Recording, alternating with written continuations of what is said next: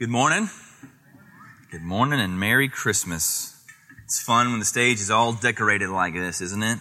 And it's even more fun when I didn't have to do any of it. Evan did it all because he's a hard worker. Let's pray. Ask the Lord to bless our time this morning. Father in heaven, we thank you for the time that we have to gather today. We thank you for the various blessings that you've given us of being able to see professions of faith in baptism, for being able to call out to you, O come Emmanuel, knowing that you have come, that we are on the other side of the Advent, that we get to know the name of Jesus Christ. We get to read his words. We get to have your Spirit dwell within us, which we know was not a privilege that your people have had forever, that is new in the church age, and we thank you for that. Lord, let us be the champions of the Christmas season. Let us claim it as our own in a culture that has twisted it into something that it's not. And Lord, let us be people who dutifully study the book so that we have real answers for real questions at this time when at least everybody knows that people say somewhere in some place that Jesus is the reason for this season, that we would have answers and explanations for that, and that we would gather and celebrate better, and that would be appealing to people that you are calling to yourself. So, Father, we ask for your blessing this morning. We ask to be transformed by your word. Let our minds be renewed today, and let us be sharpened like iron, and let us be made more into the image of Christ. And we ask all this in his name. Amen. Appropriate expectations. Do you have them? Sometimes I do not. Let me give you an example. The other day I was driving on I-45 and I was puzzled and I was like, why are all of these people on the road? It's 5 o'clock on Friday going north on I-45. Why are all these people here? Inappropriate expectations, you could say, or at any carnival for kids. I think it's going to be fun. It's geared towards kids. But then I go, let's go get on the bounce house. What do you mean? It's $3 to bounce for 2 minutes on the bounce house. I should have expected that they're going to hustle these parents for all these things, because forming appropriate expectations keeps us sane as human beings, right? I mean, how maddening would it be if you never learned to expect the water to be cold before you got into the shower? Every single night or morning, and you just jump in the water and go, ah! You would go crazy if you never learned to expect that. Or that at every single four-way stop in the world, nobody knows whose turn is next. Nobody.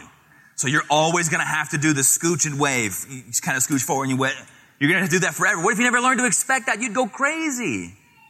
We have to form appropriate expectations. Otherwise, it's just going to drive us nuts that if I follow the directions for microwaving that are listed out on this packaging, the outside edges are going to be flaming hot and the inside's going to be a brick of ice.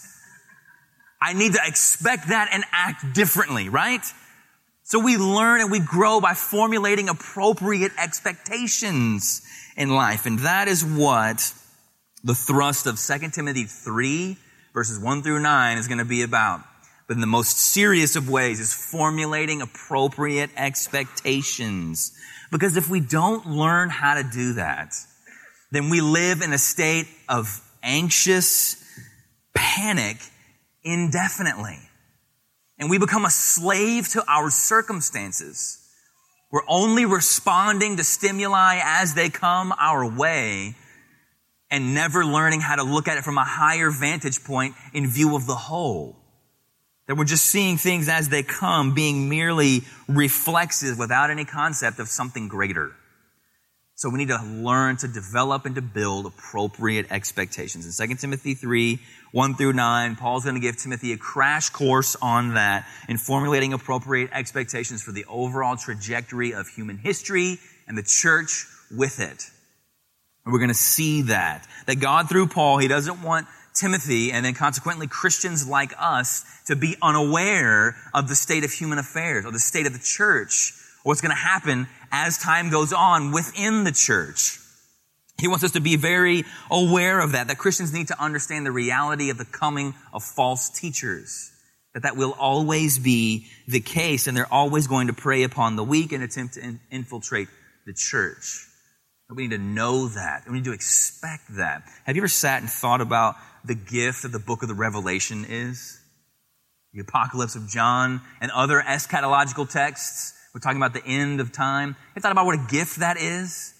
That you get to know what's going to happen at the end. That God tells us exactly how all that we have come to know and understand is real is going to end. And how what will come to be for all of eternity is going to come about. Told us all of that. We don't deserve to know any of that. We don't deserve the message of, hey, no matter what happens between Jude and Revelation, the last two books in your Bible, I'm going to win as God, and you are going to reign forever with Jesus Christ in new heavens and new earth. That no matter what happens, that's going to be real. We don't deserve to get to know that. We deserve to be stumbling around and constant tiptoeing of anxiety, getting a panic attack at everything that goes bump in the dark. That's what we deserve, but we didn't get that. We got the truth that the gates of hell will not prevail against the church of Jesus Christ. And with all that in mind, let's read verse 1 through the end. We'll go here.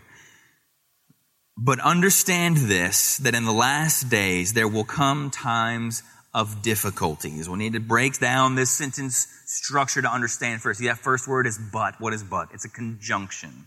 Conjunctions bring together phrases, ideas, and sentences, right? They conjoin them. So what was talked about previously? What does this sentence refer back to? We talked about it at the end of chapter 2, the last third, really, of chapter 2.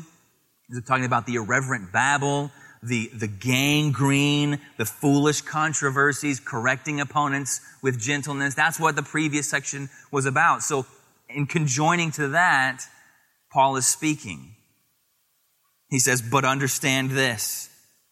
Timothy is what he's saying, in effect, that there's going to be a reality of false teachers, that in the last days there will come times of difficulty. They're led by people, according to verse 2. This is a reality. All these things are going to be occurring within the church, Timothy.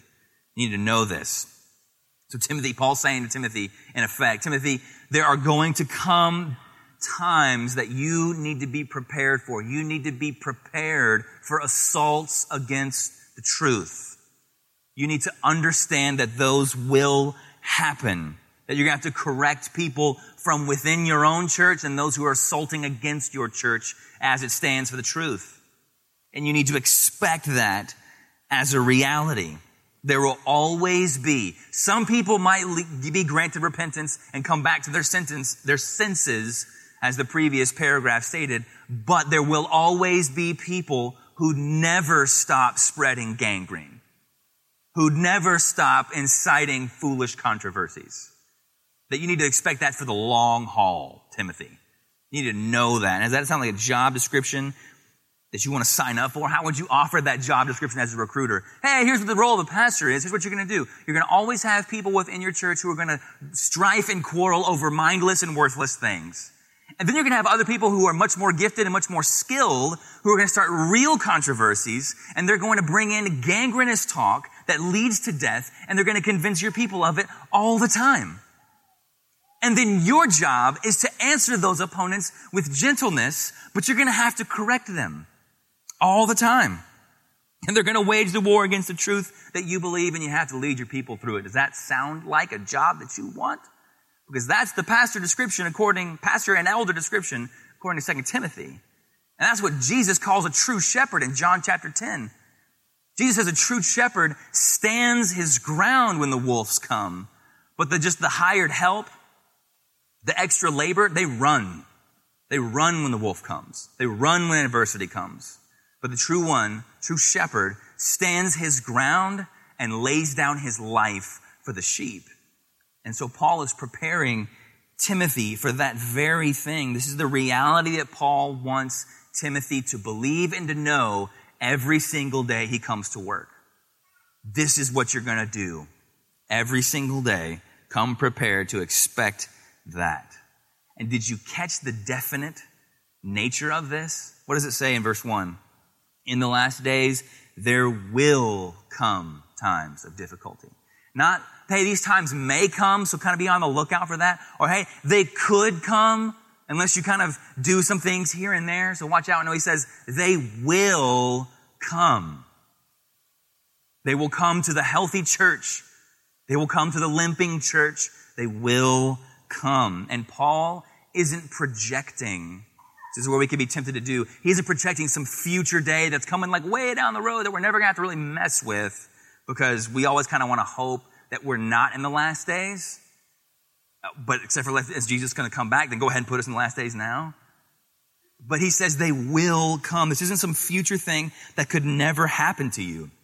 Because after he lists all the characteristics we're going to get to in a minute of these false teachers, he says at the end of verse 5, avoid such people. He doesn't say plan to avoid such people, or hey, you should think about if this could come, that you need to avoid them. He says you need to do it right now. That Timothy, you live in these last days. Because according to the New Testament, the last days begin when Jesus ascends into glory. So we call this season, Christmas season, we call it Advent, and we're waiting for another Advent when Jesus returns to earth again. So in a physical form. So we are in between the Advents. Those, biblically, are the last days. And Peter understood this. In the book of Acts, remember when Peter, they get the tongues of fire over their head in Acts chapter 2, and then he starts preaching, and one of his reference texts is Joel chapter 2, and Joel's talking about the last days, and Peter uses that text to prove that now we live in them. That what Joel was talking about, the prophet from centuries ago, is happening now, is true now. That we live in the last days. See, Revelation is talking about the end of the last days, but we live in the last days. We live between Jude and Revelation in our New Testaments. So Paul is saying to Timothy, you need to expect these because they're happening now. And if that's true in AD 68, how much more true is it in 2017? If it was true for him to expect it then, to be true now. So should we be shocked to see the moral decay and the festering wound of false teaching in the day in which we live? Now notice I said shocked, not grieved. Certainly we should be grieved as God is grieved. In Isaiah 5:20, when anyone calls good evil and evil good, Isaiah 5:20 says, woe to those who call evil good and good evil. In Amos, this prophet says, Amos in 5, 7 and 14, O you who turn justice to wormwood and cast down righteousness to the earth, seek good and not evil that you may live, so that the Lord, the God of hosts, will be with you. And even Jesus is grieved over this. We see this in Matthew 23:37. O Jerusalem, Jerusalem, the city that kills the prophets and stones those who are sent to it. How often would I have gathered your children together as a hen gathers her brood under her wings, and you were not willing. So we grieve over the evil of the last days and the warping of the truth over the last days. We grieve, but we are not shocked. We are not surprised because we have been told to expect it. And that's what Paul wants Timothy to understand. So what he's going to do in verses 2, 3, 4, and 5 is he's going to lay out 19 descriptors, words that describe, or essentially identifiers of false teachers, of what these people, as verse 2 says, for these people, we're going to lay out 19, and we're going to look at all 19 of them. And I got reasons why we're going to look at this. But I think the first reason why is because I know when I get to a list in Scripture, be it names or places or sins like this or good attributes, I just kind of rip right through it. And I don't really study it very well. And I think that's true for a lot of us. So we're going to look at each of these words for that reason. But also, we need to be able to rightly identify the rampant sin prevalent in our day and the markers of false teachers so that we're prepared. We need to understand those. And we also, the reason I always go through these sins, whether or not he's speaking to believers at the time, we need to be aware that we as Christians are capable of any of these and could be currently guilty of them right now personally. And we need to wrestle with that. So we're going to go through this list and we're going to look at all of them. But before we get into the list, we need to ask a crucial question. How do we know that these people in verse 2 are not just the lost of the world? That these are just all unbelievers, what's going to look like just outside your doors? Because you could get there. But I believe it to be false teachers and have some reasons why. We already talked about, remember that there's a conjunction. It says, but in the last days there will come. So, but connecting it back to people in the church from chapter 2, claiming to have the truth, but leading people away, right? Hymenaeus and Philetus, right? They're leading these people astray with the truth inside the confines of the gathered body of Jesus Christ. So we have that there as well. But we have another indication that these false teachers are warping the Christian message, and it's because of what's written at the end of verse 5. He says, avoid these people. Avoid them. Now, where in your New Testament at all is there a command from Jesus or the apostles that says, avoid lost people? People who don't know Jesus and are just living like pagans, avoid them. We have the opposite command, right? We have go therefore into all the world and make disciples. So who are these people that we're supposed to avoid? They're those masquerading as Christians, as Christian leaders. Paul clarifies this in 1 Corinthians 5 in a way that I think is important for us to read right now. So it'll be up on the screen. Let me read it to us right now. He says in 1 Corinthians 5 verse 9, talking to this church at Corinth, he said, I wrote to you in my letter not to associate with sexually immoral people. Not at all, meaning the sexually immoral of this world, or the greedy and swindlers or idolaters, since then you would need to go out of the world. But now I am writing to you not to associate with anyone who bears the name of brother if he is guilty of sexual immorality or greed, or is an idolater, a reviler, drunkard, or swindler, not even to eat with such a one. For what have I to do with judging outsiders, meaning unbelievers? Is it not those inside the church whom you are to judge? God judges those outside. Purge the evil person from among you. So you see what Paul's saying there? He's not saying, I'm not telling you guys to never hang out with lost people. That's ridiculous. You have to go outside of the planet to do that. I'm saying anyone who bears the name of brother, any so-called Christian, you don't even eat with that person if their life is marked by rampant, unrepentant sin. So that's what Paul is talking about here with these types of influencers. And so we're going to look at it and give an explanation for each of these descriptors, and I'm also going to give you the opposite of it. Because if you take the other two pastoral epistles, 1 Timothy and Titus, that sandwich 2 Timothy, they describe who you should listen to. They describe who you should promote as leaders and influencers within the church. Elders and pastors, their descriptions are listed out in 1 Timothy 3 and Titus 1, and they have a direct contrast to these sinful markers of false teachers. So I'm going to point them out as we go along as well. So let's look at the first one. Verse 2. For people will be lovers of self. Have you ever heard these book titles? Your Best Life Now. Become a Better You. It's Your Time.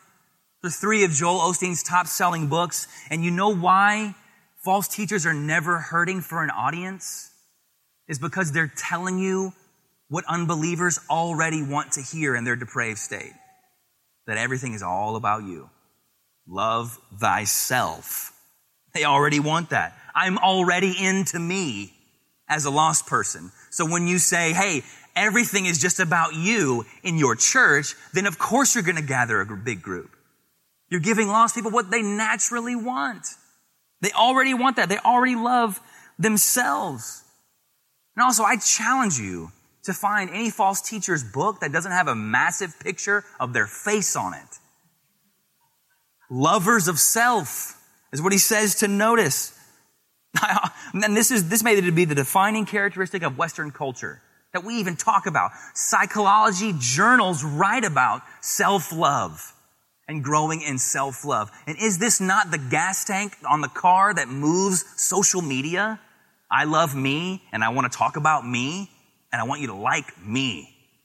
Lovers of self is what he says. This is a marker of them. The opposite of that, a distinction of a qualified leader, Titus 1:7, for an overseer as God's steward must be above reproach, not into himself. Next one's lovers of money. We know false teachers do this. We don't have to go on and on and on about this. We know they're rich. We know they get rich. We know that Benny Hinn has a jet. We know Creflo Dollar has 2 jets. We get that they have tons of money and they love their money. And even the unbelieving world sees that lifestyle as a direct contradiction to the message of Jesus. They could even spot that. But do we love money? Are we classified as lovers of money? Am I constantly thinking about how can I accumulate more? And how can I do this for me? Or am I thinking about how can I put my money to work for the kingdom of God? We got to wrestle with that because this is a mark of a false teacher. 1 Timothy 3:3 says a distinction of a qualified leader is that an overseer must not be a lover of money. Plain and simple. Proud. The next one's proud and arrogant.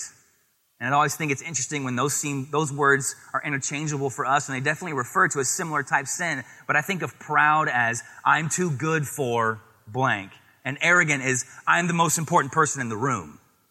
Two sides of a similar coin, but the same kinds of thing. That I'm too good for that. That's beneath me. And I'm the most important person in the room right now. That's what pride and arrogance manifests like. I had a guy discipling me when I was about a decade ago, when I was the junior high football coach and he was the senior high football coach. He was a high school football coach. And I asked Boyd Brigman, will you disciple me? Will you meet with me? Because I'm an idiot and you seem like you know what you're doing. So I asked him, and then we started meeting together. And then as the low guy on the totem pole at the school, after every assembly and every chapel and all these things at a Christian school, I had to pick up all the chairs. No matter what. It was me by myself. Other PE teacher mysteriously had something to do. And it was just me by myself. So I get down, I'm talking to Boyd, and I'm like, man, this is just the worst. I mean, I have a college degree. Why am I picking up all these chairs by myself? None of those people, they're picking up the chairs. They're not doing any of these things. And he just let me kind of rant on and on and on like a good discipler would do. And then he goes, you know what, Stuart? The guy who never learned how to humbly pick up the chairs should never be allowed to be the one talking to the people in the chairs.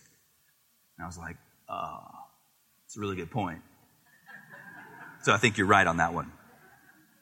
But a distinction of a qualified leader is for an overseer, Titus 1:7, must not be arrogant, because that's the marks of a disqualified leader. The next one on the list in verse 2 is abusive. The NASB translates it as a reviler. This is in speaking of the harshness of somebody's language. That they're abrupt and abrasive. That their language is angry. And we can't, as the church, excuse profane, abrupt, abrasive language as just merely being passionate. Because the guy's gifted. And we can't do that. Because this is the mark of a false teacher. This is the opposite of a qualified teacher. Paul calls them disqualified if they're abusive and reviling in their language. And Titus 1:7 and 8 and 1 Timothy 3:3 says, for an overseer must not be quick-tempered and must not be quarrelsome. That their language is soothing. It may be direct, but it's not abrasive. It's not reviling. It's not abusive. You see the next one there on the list in verse 2? Disobedient to their parents. Now, why would you list that among a list? This isn't a list of Romans 1 as well. Anytime there's a big list, there's usually some level of disobedience to parents in it.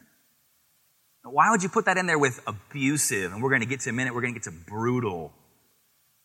Disobedient to their parents. The most fundamental relationship that any human being has is the one they have with their parents, because it's the first one that they ever know. And so if that relationship gets warped and becomes abusive, then it drastically affects the child negatively, right? We all know that. And people who go into a foster care situation or an adopted situation, they know that and they're coached through that that's going to warp them. But then it can go the other way. Now, what if this child has parents that are involved in their lives, but has become uncontrollable and has become rebellious? Why would that kid ever grow up to submit to a heavenly Father that he has to pursue on his own and has to be corrected by the Word? Much less a person, a human being right there in your life. Why would that person ever submit to the God of the Bible? Because God has ordained the family as the primary institution. The primary institution that the church is built on, the society is built on, the government is built on. And then if the family disintegrates because it has a leader who never learned to respect his own parents, why would the church stand? Why would that be a positive thing in any way? If all the bricks of the house become obliterated, the house just becomes a pile of rubble. If you lose all the bricks. So Paul is saying to Timothy, this is going to happen, and this is going to be a marker, so you need to watch this. Disobedient to parents. This is a distinction of a qualified leader is an intact home. Striving towards a godliness in the home. 1 Timothy 3:4 says that he must, meaning an elder pastor, manage his own household well, with all dignity, keeping children submissive. That's a mark of a qualified leader. The next one is ungrateful. Thankfulness is inherently humble, right? Proud people are not thankful. Because if I thank you for something, then that means I couldn't do it or didn't think to do it, and you did it for me or gave it to me. So that requires some humility. And if you don't have that, then you are disqualified. If that's a mark of a disqualified leader. I had a pastor friend one time take this young guy out to lunch. He was really interested in the ministry. He didn't know if he wanted to go overseas or be a pastor, but he's fired up about this and he wants to talk to his pastor about it and see what he thinks. So my pastor friend takes this guy out to lunch. He has lunch with the kid and they're at this restaurant, and the guy interested in going into ministry is just treating the waitress like a dog and being rude and unthankful about all the things that she's doing. At the end of the conversation, the young man goes, well, so what do you think about me in ministry? Where do you think I should go? Where do you think God could use me and my gifts best? And he says, son, I can't recommend you for ministry at all. Because if you can't treat this waitress with respect and gratitude, then you don't deserve to be leading and influencing the people of God on any level. Because ungratefulness is inherently unrespectful. For an overseer, Titus 1:8, must be upright, must be grateful. The next one, so we go ungrateful to unholy. Unholy is common or profane or integrated with the surroundings. Holiness means to be set apart, to be out from or out of, to be different, to be otherworldly. That's what holiness means. It's other, set apart. And there are days coming, is what Paul says to Timothy. Days that are here, Paul says to Timothy, days that are here for us where distinction towards God is reprehensible, even within the church. You hear people say, man, I want a pastor, I want elders or leaders who aren't like holier than thou. I don't want that. Well, how much sin do you want to be present in your pastor or elder? How much sin is the appropriate? I want to be able to sin this much. Or are you just saying, I don't want anybody who's going to make me feel uncomfortable in my own sin. I want a leader that's going to say, I'm okay, you're okay, let's just hang out. I don't want that holier than thou. Well, how much sin do you really want in your life? We're not talking about self-righteousness. That's different. That's not holiness. Nobody wants a self-righteous leader. That's disqualifying as well. That's pharisaical. But holiness, the pursuit of godliness and becoming more like Christ, absolutely. The display of Christ-like character is essential, and the absence of it is disqualification, according to what Paul says here in this letter. And Titus 1:8 says, for an overseer must be holy. Must be holy. Not should be or kind of is, must be. must be holy. Another mark of these people is they're heartless.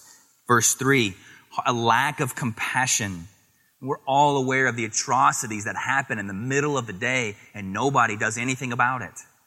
Nobody acts. There's no compassion. A heartless person is one disqualified regardless of how talented they are. The mindset of your problems are not my problems is a disqualification. A qualification of it is 1 Timothy 1:2. Therefore, an overseer must be hospitable. You got to welcome people in. You got to be hospitable. Have a heart. Next one's unappeasable. When is the moral decay on any level satisfied? When is it going to become to an end? When is it going to be appeased? See, a false teacher is unappeasable. Any church, any leader that has attempted to capitulate to the culture is never done capitulating. It's never good enough. That slope never ceases to be slippery. The Church of Sweden, which is a liberal branch of the Lutheran Church, they've been performing gay weddings for years. They have gay bishops and priests, and they just came out with an edict declaring that all of their clergy should refer to God in non-gender specific pronouns. You can't use he anymore because that's offensive. That's what their church pastors and leaders are supposed to do now. And you know what the culture said? The watching culture? They said, that's not enough because of X, Y, and Z. That's still not good enough. And so they're just going to keep capitulating. They're going to be unappeasable. What more do you want from me, world? I'll do anything that you say. A false teacher is unappeasable. But 1 Timothy 3:8 says a qualified leader must not be greedy for dishonest gain. Not trying to gain anything dishonestly, but sticking honestly to the word of God. Next word is slanderous, making false or damaging statements about somebody else.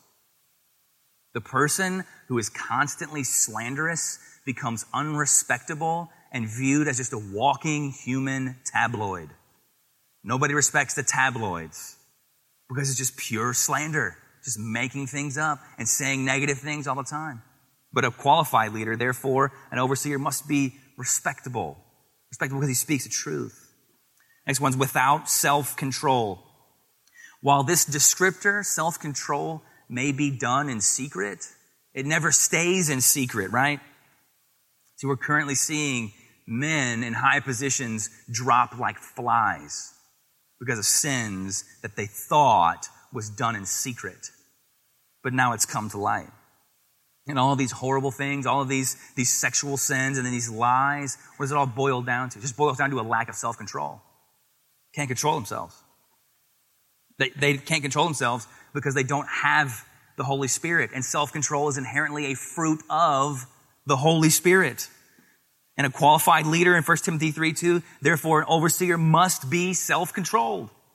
Must be. Next one's brutal, savage violence. It may sound ludicrous to us in this day. Like, we would never follow some kind of brutal, violent leader. That wouldn't happen in this day and age. That doesn't seem as applicable today. Did you ever hear of a guy named Vernon Howell? Does Vernon Howell ring a bell? He changed his name in 1990. Does this name ring a bell? David Koresh. So this guy, David Koresh, overtakes the Branch Davidians by force and gunfire. The previous leader is serving a life sentence for murder. And then he leads a 51-day standoff with the ATF and the FBI, resulting in dozens of fatalities, all while claiming to be a shepherd of God. Changes his name to David because that's the son of David is what the Messiah is going to be. Changes his last name to Koresh because he thinks it's the Hebrew name for King Cyrus in the book of Isaiah, who God uses as a fistful of force to help his people. So it can happen, and it has happened in our very own generation. Because people are drawn to personal or to powerful personalities, whether it be powerful in soothing, powerful in comforting, or powerful in physical dominance. In distinction of a qualified leader, 1 Timothy 3:2, therefore an overseer must be not violent, but gentle. The next one is not loving good. You have no love for what God loves. You don't love what is good because God is good. Just a love for gain, power, and prestige. Titus 1, 7 and 8. For an overseer must be a lover of good. Verse 4, treacherous.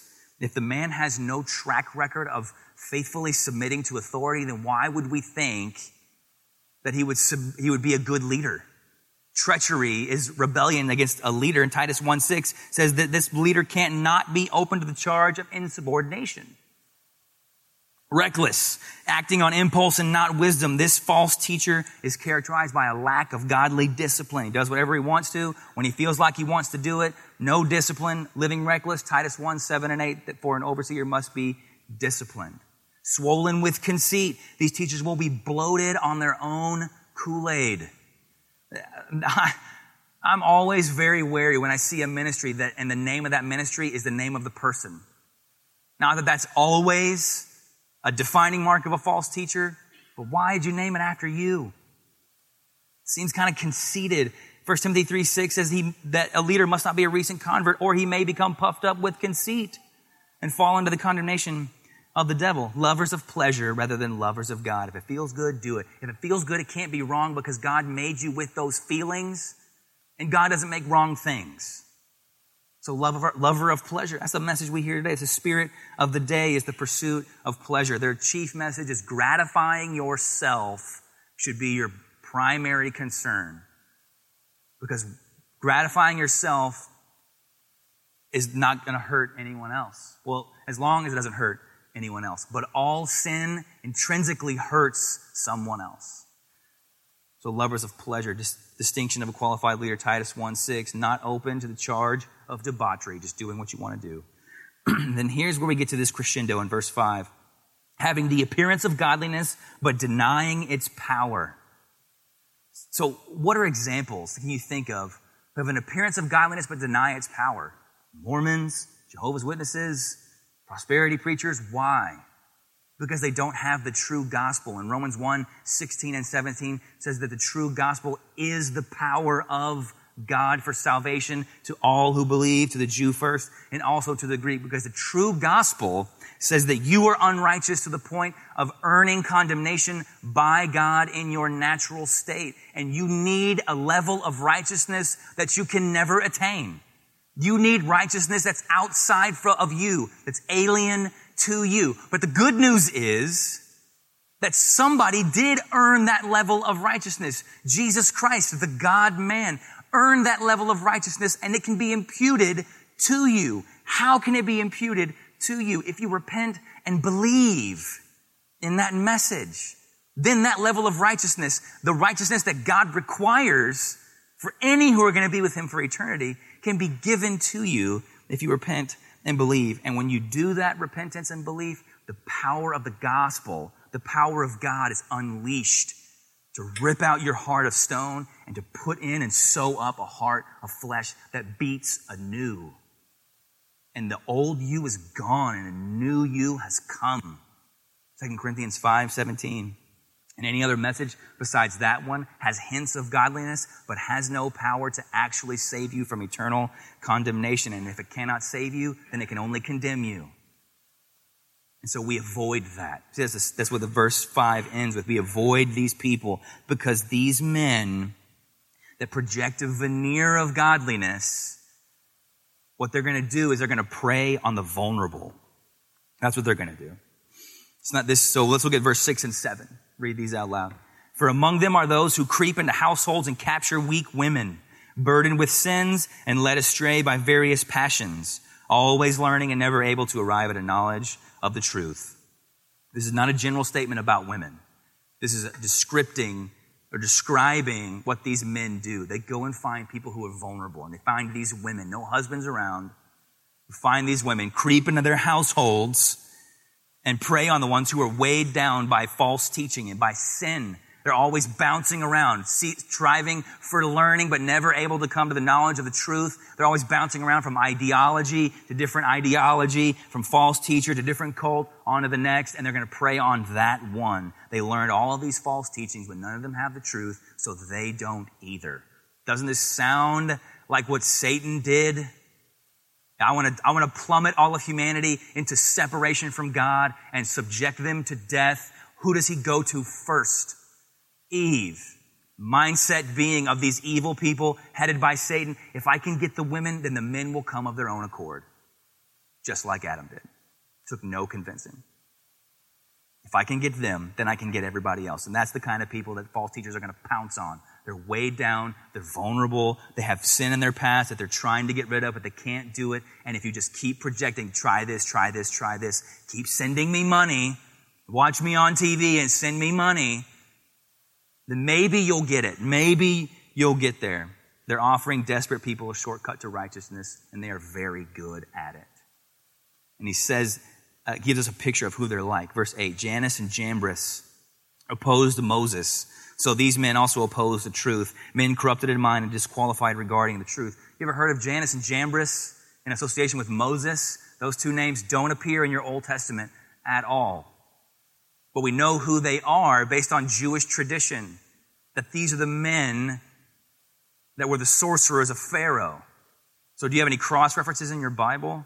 One of them is probably Exodus 7, verses 10 through 12.